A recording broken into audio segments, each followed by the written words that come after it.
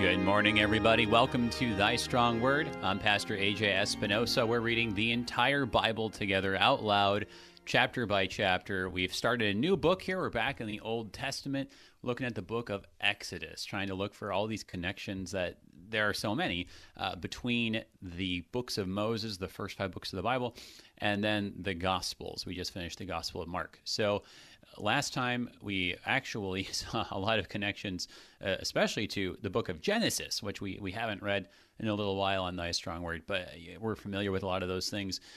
We looked at the list of the 12 sons of Jacob and how those kind of match up with the story, and just the whole idea of dealing shrewdly, but that doesn't turn out so well. So lots of connections to Genesis, but we're already setting things up, I think, for Moses and the connections to the Lord Jesus. Today, Moses appears on the scene. He is born. It's really interesting to look at these birth accounts and the trouble in Egypt and the similarities to the Lord Jesus. So some of the things we're looking at today. Joining us, we've got Pastor Sean Cum, pastor at Christ the King Lutheran Church in Cody, Wyoming. Good morning, brother. Good to hear your voice again. How are you doing? I'm doing just great. It's a very beautiful spring day in Cody, Wyoming. Very, very good. And how are all you guys doing up there in Cody? I mean, were you able to celebrate the Feast of Pentecost this past weekend? We were. We had 2 services, and we celebrated Pentecost. This coming Sunday, Holy Trinity, we will go back to 1 service with social distancing in the pews. But we've only had 2 cases of COVID in Park County, Wyoming, and both recovered, and life is quiet and good as always in Wyoming, so no complaints. Hey, you guys are blessed. That's not bad. We are. All right, praise God. So yeah, in Exodus chapter 2 then here, I mean, it is another one of these moments. We saw this last time, how it's just, I mean, really this is such a big theme of Scripture, but it's here especially in Exodus, but it's God pulling good out of evil, right? And that's a kind of that motif of God pulling good out of evil is sort of what you get in the creation account, is what you get in chapter 1, and you get it really in chapter 2, especially literally, because Moses gets pulled up, right? But I mean, it's a story, and it's a true story, but there's so much. I don't know. It's so thematic, though, everything going on here, right? It is, and chapter 2 of Exodus, I think, is one of those chapters where later in life Moses could say, now I see how you were setting me up, God. You were preparing me for this all along, and thank you for not letting me know, because I would have argued with you more than I already did, as recorded in Scripture. And, of course, that's just part of living by faith. And, I mean, it's amazing how God prepares Moses for being the leader to take the children of Israel out of Egypt. Right. Well, and I think that just that idea of preparation and looking back on things. I mean, it is interesting that in the Gospel of Mark, we did not have an infancy narrative, because the focus was just so much on, what is the authoritative word of Christ? What is this mission of preaching? And the focus was there. But you do have in 2 of the Gospels, right, in Luke and Matthew, you do have these infancy narratives. And so it is interesting why you might have one included and not. Most figures in Scripture are not going to talk about when they were infants, but here it is. And so it is interesting that you have it here, and there's a special emphasis, it seems, on how Moses was prepared and set up for this. Yes, very, very much so.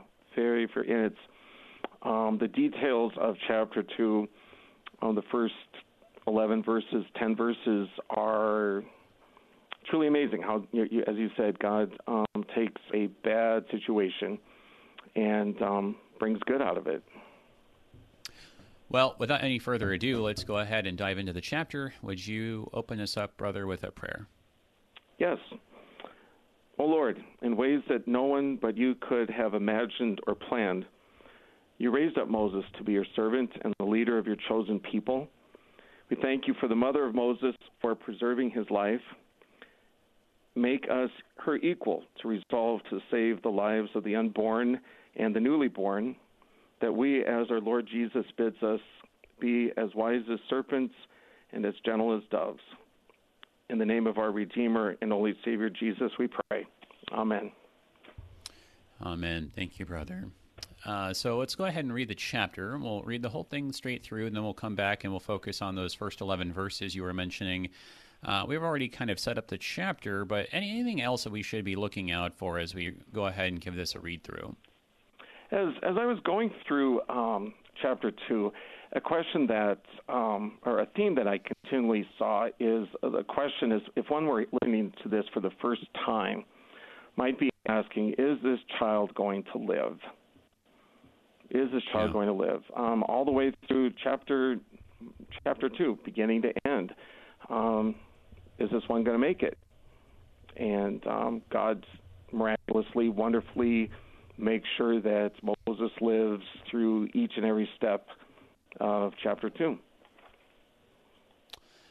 I think that you have that, certainly, something kind of like Esther, where it's just kind of at every turn you see how God's behind what's going on in his providence. So certainly we'll be taking a look for that, and sometimes it isn't necessarily God did this or God did that, but you can kind of read between the lines a little bit. So you see his very good. Yeah, that's right. God's fingerprints are all over it. All right. So here we go. Exodus chapter 2 here in the English Standard Version. Now, a man from the house of Levi went and took as his wife a Levite woman. The woman conceived and bore a son, and when she saw that he was a fine child, she hid him 3 months. When she could not hide him any longer, one moment here, scroll this down. When she could hide him no longer, she took for him a basket made of bulrushes and daubed it with bitumen and pitch. She put the child in it and placed it among the reeds by the riverbank. And his sister stood at a distance to know what would be done to him. Now the daughter of Pharaoh came down to bathe at the river, while her young women walked beside the river. She saw the basket among the reeds and sent her servant woman, and she took it. When she opened it, she saw the child, and behold, the baby was crying. She took pity on him and said, "This is one of the Hebrews' children." Then his sister said to Pharaoh's daughter, "Shall I go and call you a nurse from the Hebrew women to nurse the child for you?" And Pharaoh's daughter said to her, "Go." So the girl went and called the child's mother. And Pharaoh's daughter said to her, "Take this child away and nurse him for me, and I will give you your wages." So the woman took the child and nursed him. When the child grew older, she brought him to Pharaoh's daughter, and he became her son. She named him Moses because, she said, "I drew him out of the water." One day, when Moses had grown up, he went out to his people and looked on their burdens, and he saw an Egyptian beating a Hebrew, one of his people. He looked this way and that, and seeing no one, he struck down the Egyptian and hid him in the sand. When he went out the next day, behold, 2 Hebrews were struggling together. And he said to the man in the wrong, "Why do you strike your companion?" He answered, "Who made you a prince and a judge over us? Do you mean to kill me as you killed the Egyptian?" Then Moses was afraid and thought, "Surely the thing is known." When Pharaoh heard of it, he sought to kill Moses. But Moses fled from Pharaoh and stayed in the land of Midian, and he sat down by a well. Now the priest of Midian had 7 daughters, and they came and drew water and filled the troughs to water their father's flock. The shepherds came and drove them away, but Moses stood up and saved them and watered their flock. When they came home to their father Reuel, he said, "How is it that you have come home so soon today?" They said, "An Egyptian delivered us out of the hand of the shepherds, and even drew water for us and watered the flock." He said to his daughters, "Then where is he? Why have you left the man? Call him, that he may eat bread." And Moses was content to dwell with the man, and he gave Moses his daughter Zipporah. She gave birth to a son, and he called his name Gershom, for he said, I have been a sojourner in a foreign land." During those many days, the king of Egypt died, and the people of Israel groaned because of their slavery and cried out for help. Their cry for rescue from slavery came up to God, and God heard their groaning, and God remembered his covenant with Abraham, with Isaac, and with Jacob. God saw the people of Israel, and God knew.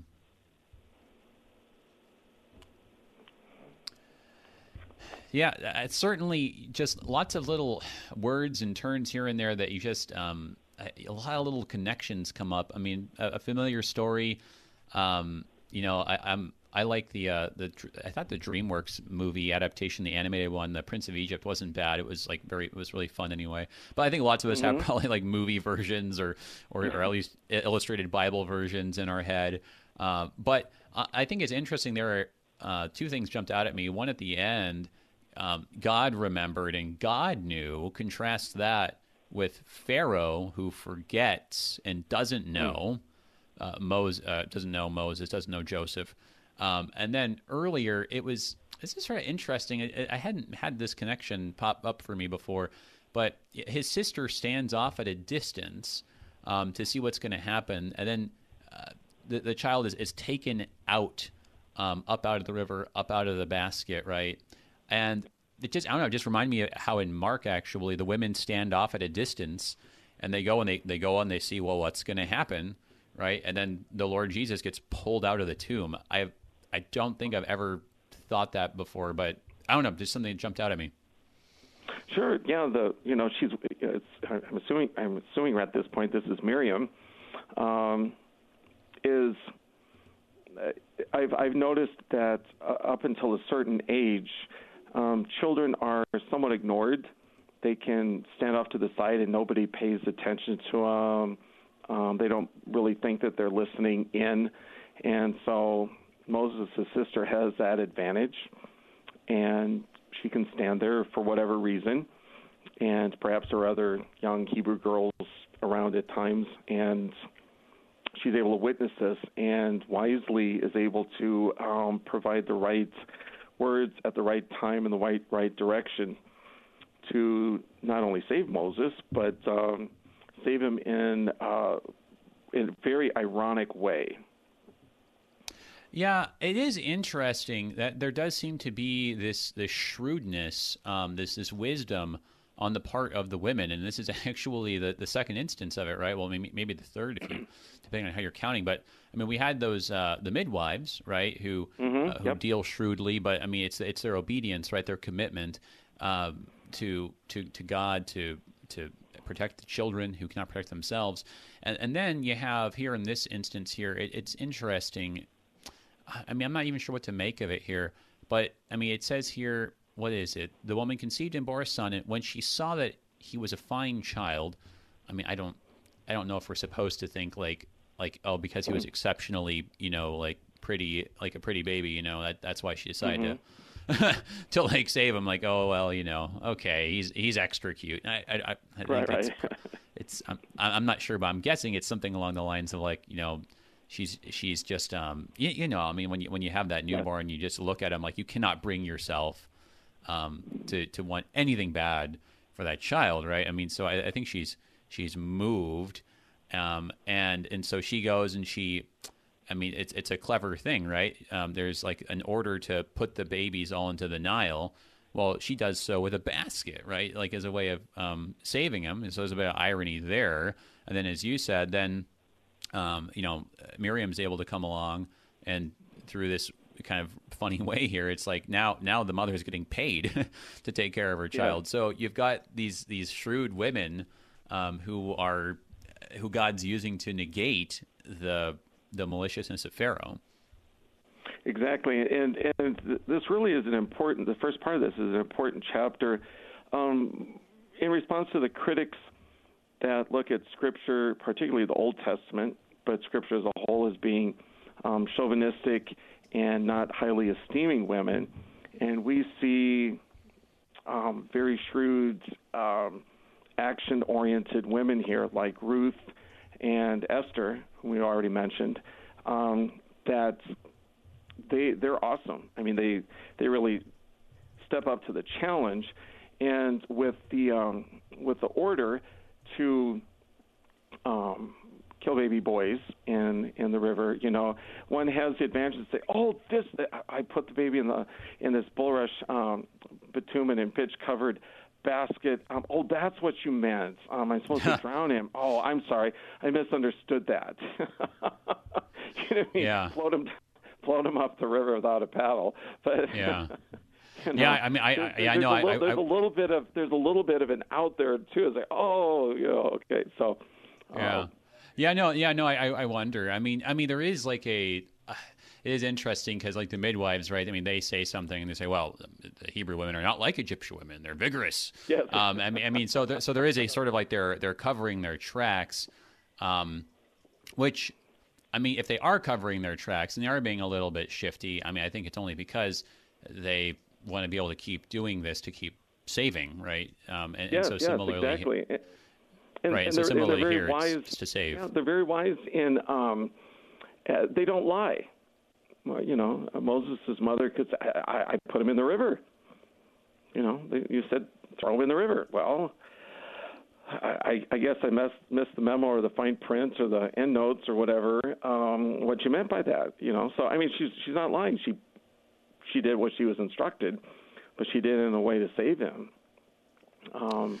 Well, and that is an interesting. I mean, we talked about that a little bit last time. The whole question of, you know, like, is there deception here or not? I mean, because I do think that on a certain level there is deception, whether or not we call it lying. I mean, if nothing else, just from omission or something along these lines.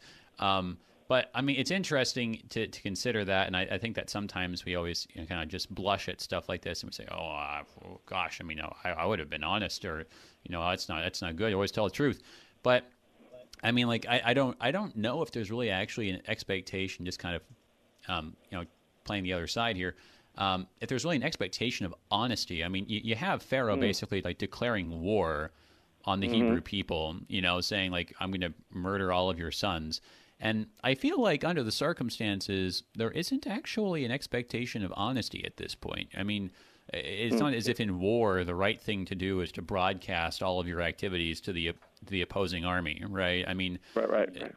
There is no expectation of honesty, yet you have hostility at this point. So, not to go and say, you know, all's fair in love and war exactly, but I mean, I think that the gist of it being that, and I think we're going to see this even with the confrontation between Moses and Pharaoh later, that this deception is not unwarranted. It's not flagrant. So I don't know. I'm not really troubled by them, you know, for the sake of trying to save some lives here in the midst of this chaos, dealing with the Egyptians this way.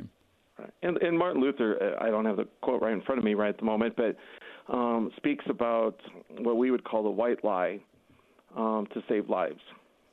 Now, we have to do that very, very carefully. We don't want to abuse that. But, you know, what we see happening here, to save lives, you sometimes, you choose your words carefully. You choose your actions very, very carefully. And we see that with Moses' mother and sister. She's very, very careful and thoughtful, meticulous. This is a well thought out part if it all goes well. You know, at any point, this still can crash and burn. Right. Moses can still die.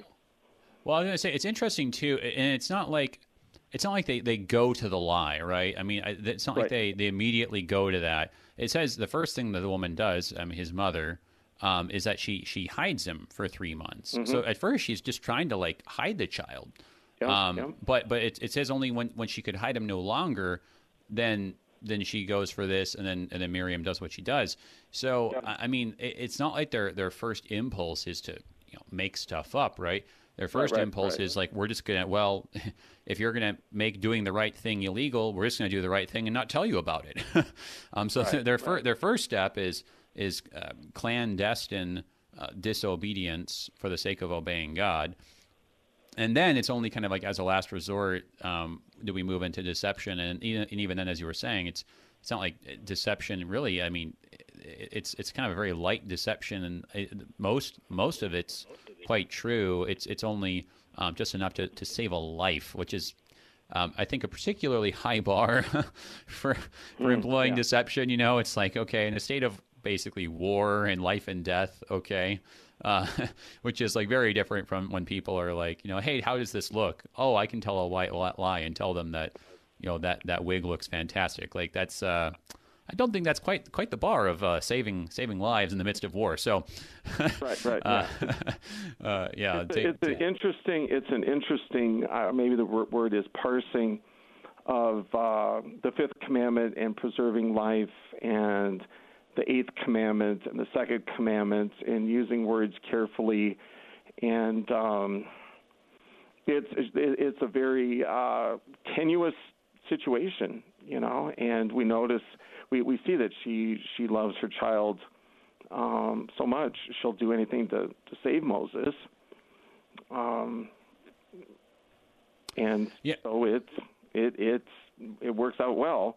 Right. But even then, as it all unfolds, Moses tries to his own actions try to undo what. Right. So we'll want to talk about then Moses' deception in a second here, but. I don't want to like miss it though. We kind of got into the whole deception question, but the emphasis, I think, there is the shrewdness, but even then, the women, I think one of the key words here is about them seeing, and I think this is actually kind of taking us back to that connection I was kind of just floating out there for Mark. That you had the women, right, who they go and they follow along and they see where the tomb is, so that they can go and they can anoint it with spices later, and that's what they do, and they're just going and they have their ideas of what they're going to do, but then they end up seeing so much more than they bargained for, and it's because of their seeing that God is able. It's through their seeing that God performs his good work of using them then as witnesses, particularly through Mary Magdalene, to go and actually then like bring the disciples in and encourage them and continue them in the faith. So you have the same thing that his mother, it says she saw that he was a fine child, and then later his sister goes and stands at a distance and she sees this happen. It's just interesting how it seems like the most important thing for these women is that they have faith in God and that they stick it through so that they can see what God's going to do next. And that's the way the chapter ends, if I can skip all the way to the last verse, where it says God saw the people of Israel. And so that the theme that begins chapter 2 and ends chapter 2 is exactly that. The seeing and then the knowing. Seeing and the knowing, and of course, it comes with Moses and seeing the Egyptian his Hebrew brother being abused, and doesn't think he's being seen. So there is that theme throughout. One can look, no play intended there, but throughout the whole chapter 2 of the whole seeing part too. Yeah, well, no, and then, even a little bit bigger there, too. So I went ahead and finally looked at this in verse 2. So in the Hebrew, it's actually, so it says in our English translation, saw that he was a fine child, but it's literally saw him that he was good. It's good, yes. The same kind of construction as what we had actually in Genesis chapter 1, that God saw what he made and that it was good. So, that same idea here, we kind of keep coming back to it, that there's a little bit of an interplay here, but we should probably move on, but we got to take our break here. Everybody hang on. We're looking at Exodus chapter 2 here on Thy Strong Word. We'll be right back.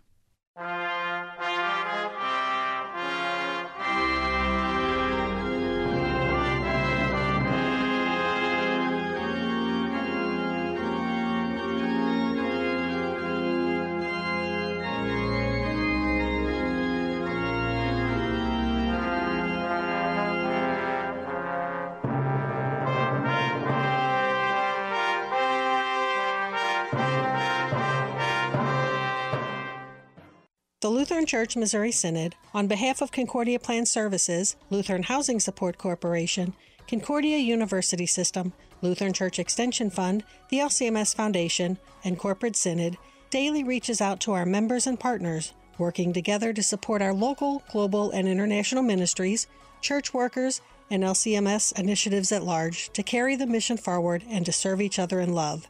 Opportunities to serve, lcms.org/careers. Hi, this is Pastor Mark Azil, the LCMS Director of Campus Ministry and the Chancellor of LCMSU, inviting you to join us right here on Wednesdays at 2 p.m. in the Student Union. If you can't make it, Student Union is always available as a podcast at kfuo.org. Learn more about LCMSU at lcmsu.org. And remember, college is tough. You need Jesus. We'll help. Wednesday afternoon at 2 on KFUO. Hi, I'm Pastor Mark Hawkinson, host of Moments of Assurance. Coming up on the next MOA weekend, I'll be sharing thoughts with you about the Holy Trinity. Are there really three persons and yet just one God? I'll talk about it and share a scripture from the book of Romans as well. Don't miss it. That's Moments of Assurance weekend this Saturday and Sunday morning at 7:45 a.m. Central, right here on the Messenger of Good News worldwide. KFUO, Christ for you, anytime, anywhere.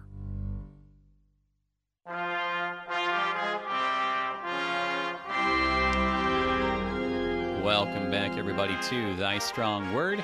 I'm Pastor A.J. Espinosa. We're looking at Exodus chapter 2 today. We're joined by Pastor Sean Cum, pastor at Christ the King Lutheran Church in Cody, Wyoming, where they are blessed with great weather and great health. So praise be to God. And we're looking here at Exodus chapter 2. We just looked at, we're kind of talking about these first 11 verses. I think we're going to move on and talk about the scene here with the murder already. Already you've got a murder.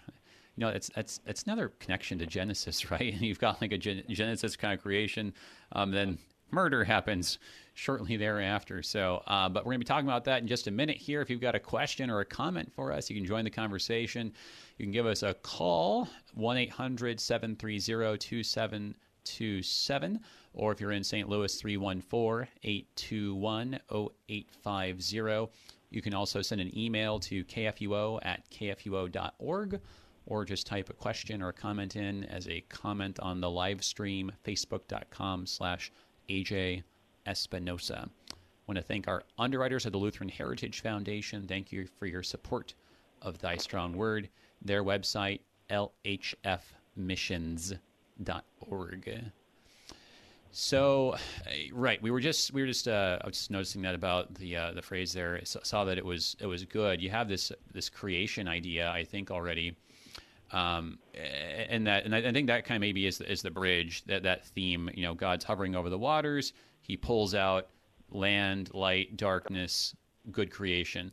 Here, Moses gets pulled out of a basket in the Nile. He's going to pull out his people out of the Red Sea later, and later he's going to pull out his son out of the tomb.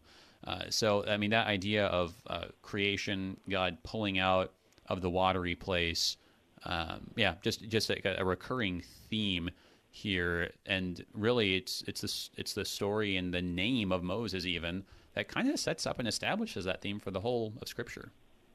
It does. It is just strengthened, repeated, re-emphasized again in Exodus 2. That's right, and then again, the role, the real role that we have is we like God. Actually, we see the good thing, which we should clarify too. That phrase that back in Genesis 1, it's not merely that God saw that it's good, like he's like, oh, well, okay, yeah, sure, it passes the muster. But it's a Hebrew idiom for being pleasing, right? So he's pleased by it. I mean, this is kind of the analog to, take a chance to stop and smell the roses, right? Like the goodness that God creates, our role is to stop and look at it and enjoy it, and to praise him for it, and to protect it, to care for it. So we can't really. I mean, it seems like it seems like an insignificant role, perhaps, because you're like, oh well, I'm just going to look at it. He's going to be the one who acts, and I just look at it. But it's actually extremely important in some ways. Like, what better thing are you going to do? And we certainly see with that key word there of when Moses' mother looks at him, and the English says, she sees that he's fine or good, going all the way back to Genesis 1. We also then learn at verse 11 beyond that Moses is also a sinner. And so he's not good perfect like God was able to declare at the end of creation. But he's a sinner also, and this is obviously going to show up on the rest of Exodus too at times. Right. So I mean, let's go ahead then and turn the page here, move on to this next part. As we're doing so, a few questions came in over email. I'm going to take a few of these here. Sure. So let's see. We've got one that's about the smiting of the Egyptians. So we'll come to that in just a second here. And then, okay, yeah. So I think it's very much related to this. So these questions. Thank you, James, for sending those questions, and we're going to take a look at those in just 1 minute here. So right. So it jumps right ahead, right? You get to verse 11, and it's just one day when Moses had grown up. So, it's not as if this is a story that's really like all about Moses, really, right? This isn't just narrating his life. This isn't a biography of Moses. It's just giving us this one kind of scene to set things up, to show us, I mean, really, like we were saying, to set up the Red Sea crossing in some ways, to this kind of big Genesis theme, faithfulness theme. And then we move on here, and it's just interesting though that we actually get the details of the circumstances of why Moses had to run away. And isn't that just interesting? Because I don't know, it could have said just one day Moses had to leave Egypt. He had to he had to go out to the wilderness, right? Like he wasn't welcome anymore. But it actually goes and gives us kind of in detail what happened, and it even like says that he murdered somebody. So why do you suppose that this is significant for us here, that we actually get this account? I think there are a couple things. First is we go from him being, just as a child, and then verse 11, one day when Moses had grown up, and it's not unlike, I suppose, the childhood of Jesus. We get a little snippet at age 12, but otherwise we go from then to 30. And yet that tells us that Moses perhaps had an unremarkable childhood and young adult life, although certainly a unique one, being raised in Pharaoh's household and having all the advantages of growing up there, seeing Egyptian politics unfold and courtiers and, certainly at least bilingual in Hebrew and Egyptian, if not more. Knowing how to obviously write, right. if we take the authorship of Moses in the first 5 books of the Bible seriously, sure. And having apparently at these opening verses the ability to freely move with perhaps some recognition and authority, and he knows who his people are. Certainly his mother and sister, perhaps when his mother's nursing him, the connection doesn't perhaps end, whisper into his ear his true identity, because we're told that he goes out to his people and looked on their burdens, and he knows that they are his people, so much so that he acts upon it in a violent way.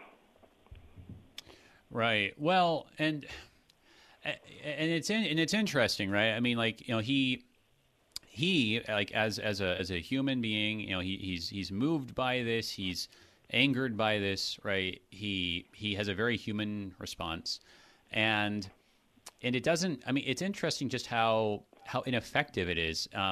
I guess that's something that's always struck me about the account here, that he does this, and there's part of me that wants to say, like, they I don't know, these Egyptians who are the Hebrews who are struggling the next day, that they should say, oh, hey, yeah, okay, we'll knock it off. Moses, we know that you're on our side. We're glad that we got someone like you, in for us, who's looking out for us, there in the palace, right?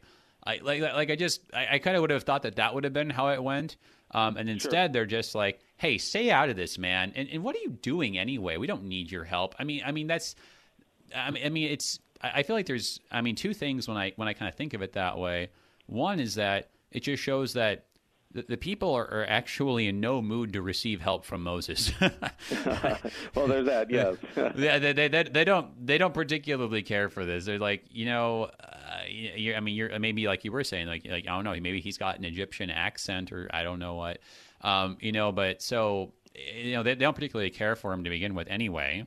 And then two, when Moses tries to go and do things on his own in his own plan here, it's just not going to work. And so, that really, I think, shows us then later that when everything does happen, it's not like it was all Moses' clever plan, but it was actually God's. And it was interesting in the movie with, I think, wasn't it like Christian Bale who was Moses in it's like Exodus, Gods and Kings. Mm-hmm. And it's interesting how before the plagues start, Moses tries to just lead guerrilla warfare. Like he's just there blowing up stuff in Egypt, right? And they're doing this, but it's just not working. Which is an interesting thing that they add and embellish to the story. But I feel like it kind of works the same way this does. That you see that as long as Moses thinks that he's going to just kind of do things on his own and do his plan, it's not going to work. So it has to only be God, and that Moses is really just acting on his behalf. And so that kind of actually gets, I think, to some of the questions that just came in. Is Moses trying to do God's will his way? Does he know that he's the deliverer of his people at this point? Is Moses already planning an insurrection and revolution? So, what do you think that Moses is thinking of or plotting, and what this shows then? Well, he certainly goes with, I think, a gut reaction perhaps most of us would have. We see violence being exacted on one of our own, and we want to return that with equal, if not even going beyond that, justice. Only God can do that perfectly, and we see Moses doesn't. I was puzzling over this, and correct me if I've gone too far with this, but I thought, how could Moses have done this differently? How could he have done this differently? And perhaps I'm reading too much Jesus back into this. But what if Moses had stepped up and said, I'll stand in this man's place. Beat me, not him. What if he had truly identified himself at that moment as a Hebrew and said, and what message would that have sent then to the Egyptians beating his fellow Hebrew? I'll take his place. But again, maybe that's asking too much, because that's what Jesus does for us.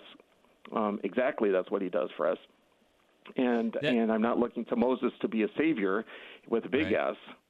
But it was a thought that happened. I like that though. That's an interesting contrast. There are just some similarities, right?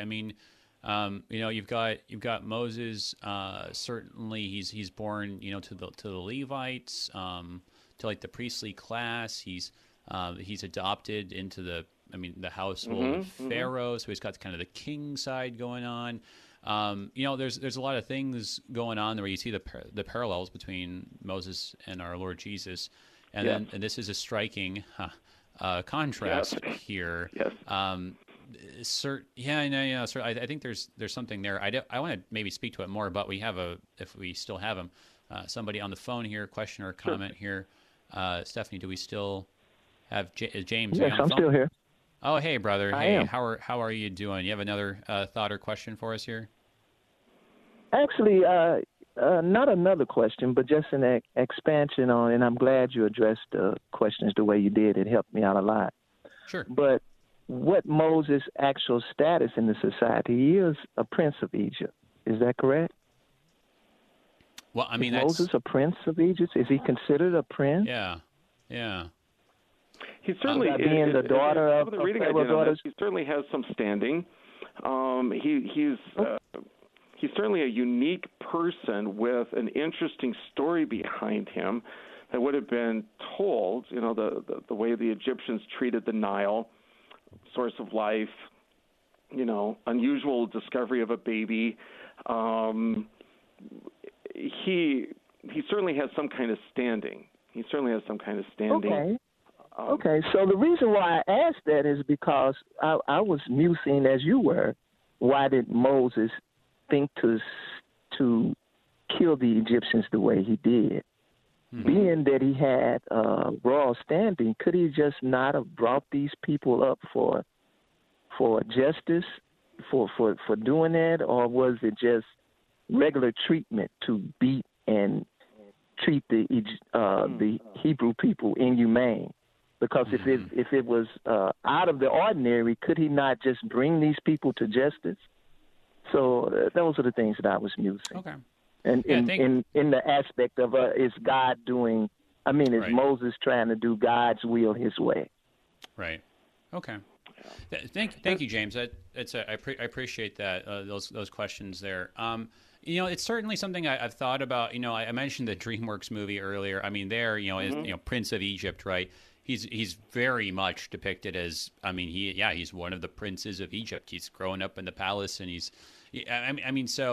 and to what extent it was exactly like that, it's unclear, and you've had different kinds of ways of kind of imagining exactly what that would have looked like and what that would have been like for him. I mean, to what extent he would have been aware or, really, really mindful of his Hebrew connection. I mean, certainly being raised by his own mother, you have to imagine his mother would have gone and told him and would have taught him the Hebrew language and the rest of it.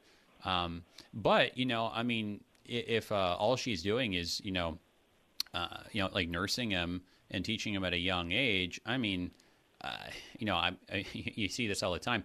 A child can be monolingual, one language, till they're 2 or 3 or even 6 or 7, and if then at that point they go somewhere else and they only speak the other language, they just forget the other one. So it's just very difficult to kind of sketch out what exactly it would have looked like. But I think that there's one idea here, which is that he's killing an Egyptian. Which is, I think, the big significant thing here. That, I'm reminded of the situation in Rome with the early church, that as soon as everyone figures out that Paul of Tarsus is a Roman citizen, it doesn't matter if you're a high-ranking official. All of a sudden, you're scared. You're like, whoa, hang on a second. I'm going to be in trouble with Caesar if I just, have a Roman citizen killed without due process.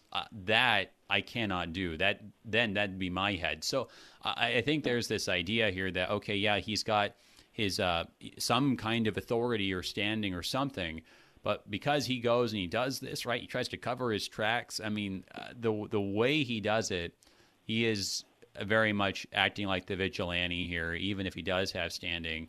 And the standing clearly meant nothing, because Pharaoh's like, okay, well, you just killed an Egyptian without process, so you deserve to die. And he's adopted, so he's not going to inherit the throne.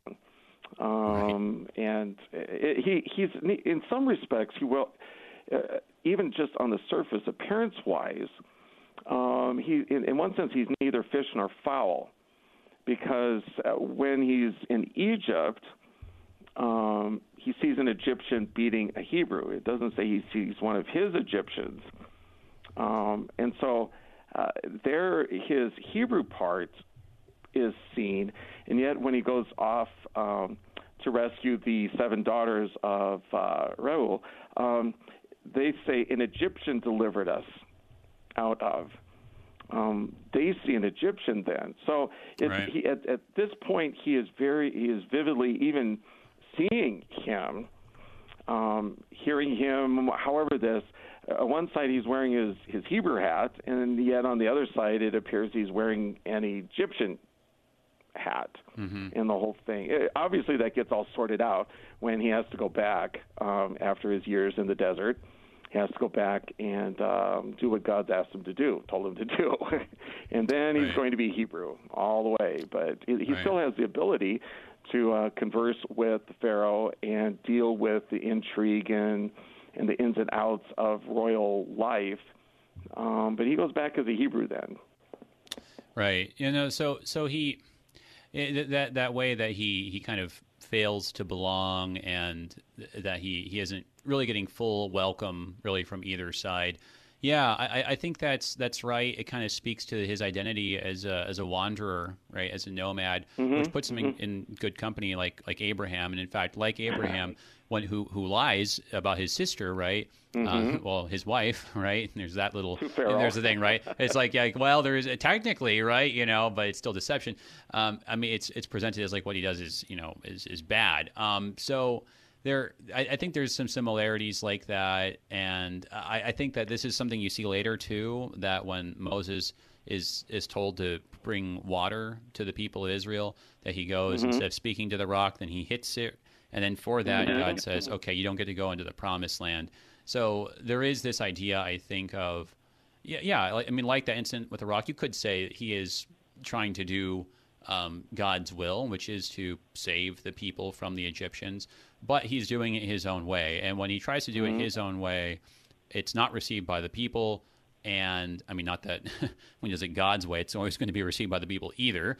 But it's not received by the people, and it's not going to be effective. So I mean, it's really emphasizing that, hey, look, it's God here that's at work. And so, I mean, it's interesting because these chapters, as much as they kind of highlight some of Moses's characteristics, I mean, it's really saying like, hey, it's not about him. I mean, the first part of the chapter is really kind of, in some ways, this actually mirrors Mark in that it's kind of almost more about Miriam as the forerunner of Moses, kind of highlighting like John the Baptist as the forerunner of Jesus. So, I mean, it's not even really like about him yet. And if it is about him, it's only in contrast to the Lord Jesus. Like you were saying, Lord Jesus, he doesn't strike those who strike him. When he goes off into the wilderness, it's to be tempted by the devil and to fast and to pray. It's not because he's hiding out because of his wrongdoing. And then unfortunately, this just all too much, this whole thing just smells just like the first part of Genesis, where after God does all his good creating, what Cain goes and he kills his brother Abel. Right. So, and then what happens to Cain? Well, he has to go and flee and be a wanderer and a nomad. So, I mean, really, this is drawing a lot of connections that don't speak very favorably to Moses. But then you do get this turn here where there is something good that he does, and he actually he goes and he does manage to save somebody, and it seems to be welcome. But ironically, it's not even Hebrews; it's Midianites. Yes, a nomadic Midian dealing with sheep and 7 daughters. Right. And I mean, Moses steps up to the challenge, and again, I'm imagining here a little bit, but he certainly enters into this scene with probably having gained some Egyptian royal authority or presence. He takes charge of the situation, and the shepherds flee. He's serious business. I mean, he takes on a group, and they're like, "Oh, okay, we're not going to mess with this guy." And if I can go so far, perhaps one can make a little bit of the connection with Jesus in the desert. Be gone, Satan! Moses steps in, and these rogues are gone. Right. Well, and I think that the connection also to the Lord Jesus is the idea of shepherd, right? I mean, isn't it interesting when Moses tries to go and act like a prince and a judge, right there in verse 14, it's not received well by the Hebrews. It's rejected, gets him into trouble. When he goes out into the wilderness humbly, and he goes and he takes the role of a shepherd, right? Because he's displacing the bad shepherds here and basically taking on that role, a shepherding role. He waters the flock, right? I mean, what did the Lord Jesus say? Take care of my sheep, right? Feed my sheep. So that idea of being the shepherd now hang on, that he's blessed, right? So I mean, if anything, there's a little bit of a contrast there that it's trying to say, hey, Moses, when he follows God and he acts as a humble shepherd, he's doing right. When he tried to just act as his own authority and judge, didn't work at all. And of course, it's the Lord Jesus who does both, who speaks with such authority, and that really is such a big difference in Mark that it just highlights again and again the authority of the Lord Jesus. He doesn't have to cite anybody. He doesn't have to say like, oh, well, according to this school, here's my opinion. He just says it like it is. I mean, so the authority, the directness, it's just unlike Moses in that respect. But the shepherding part, there's a similarity. And he shows incredible humility, I mean, just even culturally, by doing the watering then. I mean, there are 7 daughters there, and the way this plays out in culture, as we even see Jesus at the well, with the woman at the well, draw me water. Well, he does deliver to her far more water than she'll ever need, and he never gets his water. But Moses shows true humility here and servanthood by doing what the 7 daughters. He could have said, "Okay, ladies, give me some water now. Finish your job. Finish your job. Fill up the troughs of water."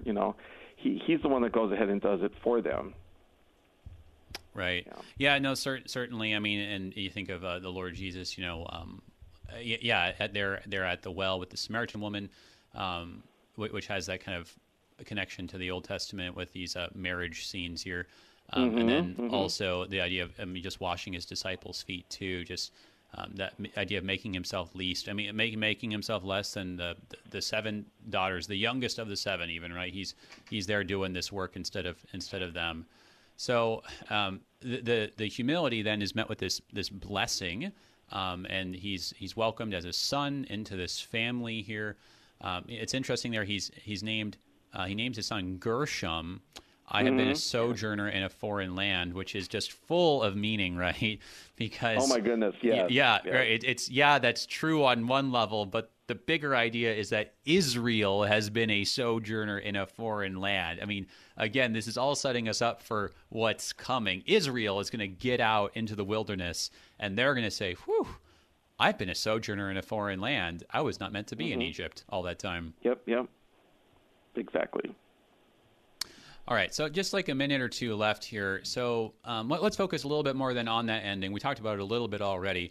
So then, after these 2 scenes, which have these contrasts, and like we said, they're not really even so much about Moses per se. Then you get to this little conclusion here, and we finally get the death of the current king, who would be the king presumably who would be chasing after, hunting Moses down, and you get this comment that the cry for rescue from slavery came up to God. So it reached him. And God remembers, he hears, he remembers, he sees, and he knows. All these verbs with God here at the end.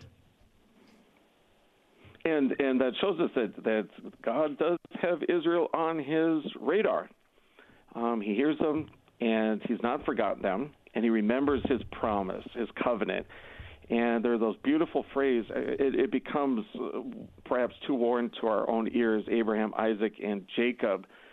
But that part of Genesis then is overflowing with gospel. In the midst of sin and failure, one could almost say it's John chapter 3:16, those 3 names, Abraham, Isaac, and Jacob. Not quite, maybe that's going a little too far, but I mean, to the well-trained ear, when we hear that, it's like, that is beautiful gospel. God keeps his promises, and he will keep his promises with Israel. He has to. That's right. Well, and this sets it up, for the Lord Jesus when he was sojourning in Egypt, and after the death of the king, his family is brought up, but it's just all pointing ahead to how our Lord Jesus, when God saw our plight, he sent his son so that we would be seen and known by God and rescued from our slavery. Thank you so much, brother. Always good to have you back on. God bless your celebration of Holy Trinity. Thank you. Take care. Bye. Thank you, everybody. That was Pastor Sean Cumm, pastor at Christ the King in Cody, Wyoming. Moving on to Chapter 3. Till then, I'm Pastor A.J. Espinosa. Peace. In cooperation with Worldwide KFUO, the official broadcast ministry of the LCMS. Your support is vital for this program to continue. You can make a gift safe, secure, and easily online at kfuo.org. Thank you for listening and supporting Thy Strong Word.